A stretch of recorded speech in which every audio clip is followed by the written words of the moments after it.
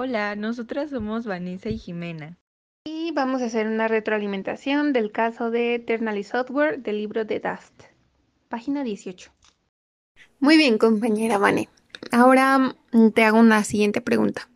¿A qué se dedica en específico o cuál es la actividad económica en Ternary Software? Ternary Software es una empresa que se dedica a editar software bajo contrato para otras organizaciones. Y ahora, retomando el tema, ¿me podrías describir las principales funciones que se hacen dentro de estas juntas estratégicas que se presentan en Ternary Software? Todos tienen voz al tomar decisiones importantes. Estas son muy informales y se invita a las personas a que compartan sus sentimientos, ideas de negocios, etc. Cuando surge una discusión, un nuevo elemento a cada persona se le pide que exprese su primera reacción, pues así pueden presentar sus objeciones, ofrecer ideas alternativas, volver a trabajar en las propuestas y quizás desechar las sugerencias y planes de la gerencia.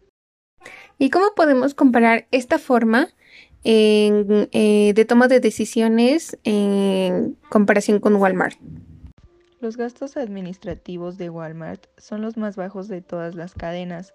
Su sistema de distribución es una maravilla, pero las tiendas son controladas desde arriba. Quizá los gerentes de tienda tienen la libertad de adaptarse a las condiciones locales. Y en este sentido, ¿cómo es que se desenvuelven los organismos gubernamentales? Estos dependen en su mayoría de los fondos públicos. La mayoría de los organismos gubernamentales cuentan con cierto número de empleados capacitados según sea el fin de la misma, pero estos trabajadores se sienten agobiados por las reglas y regulaciones, además que el papeleo que realizan es demasiado. Se ven en la necesidad de hacer cambios en las reglas, pues no tienen el suficiente tiempo para realizar la lectura a los memorandums completos y además de realizar su trabajo diario.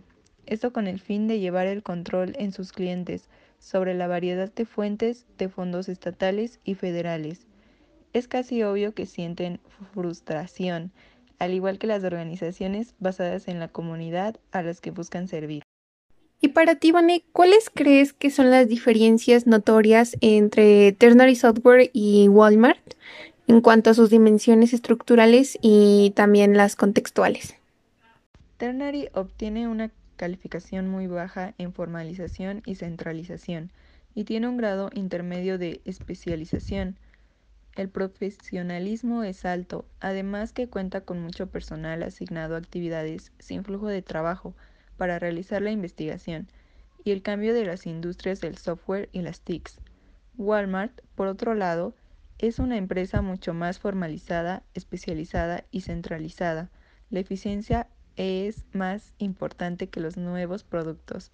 La mayoría de las actividades está guiada por regulaciones estándar. El profesionalismo es bajo y el porcentaje de personal sin flujo de trabajo se mantiene en lo mínimo.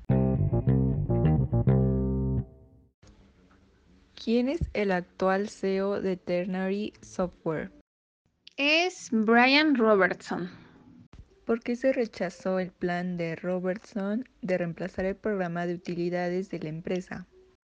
El presidente de la empresa lo rechazó a favor de conservar el programa de reparto de utilidades y usar los incentivos de abonos mensuales. ¿Cuántos miembros tiene el equipo de organizadores de la empresa?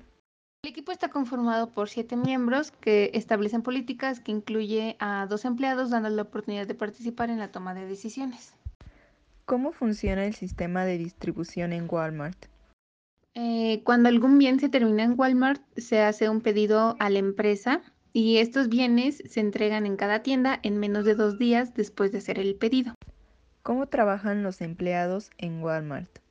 Los trabajadores siguen procedimientos estándar establecidos por la gerencia y tiene poco que decir sobre la toma de decisiones. Su desempeño es alto y la mayoría considera que la empresa los trata de manera justa. Gracias, ese es nuestro aporte sobre el caso.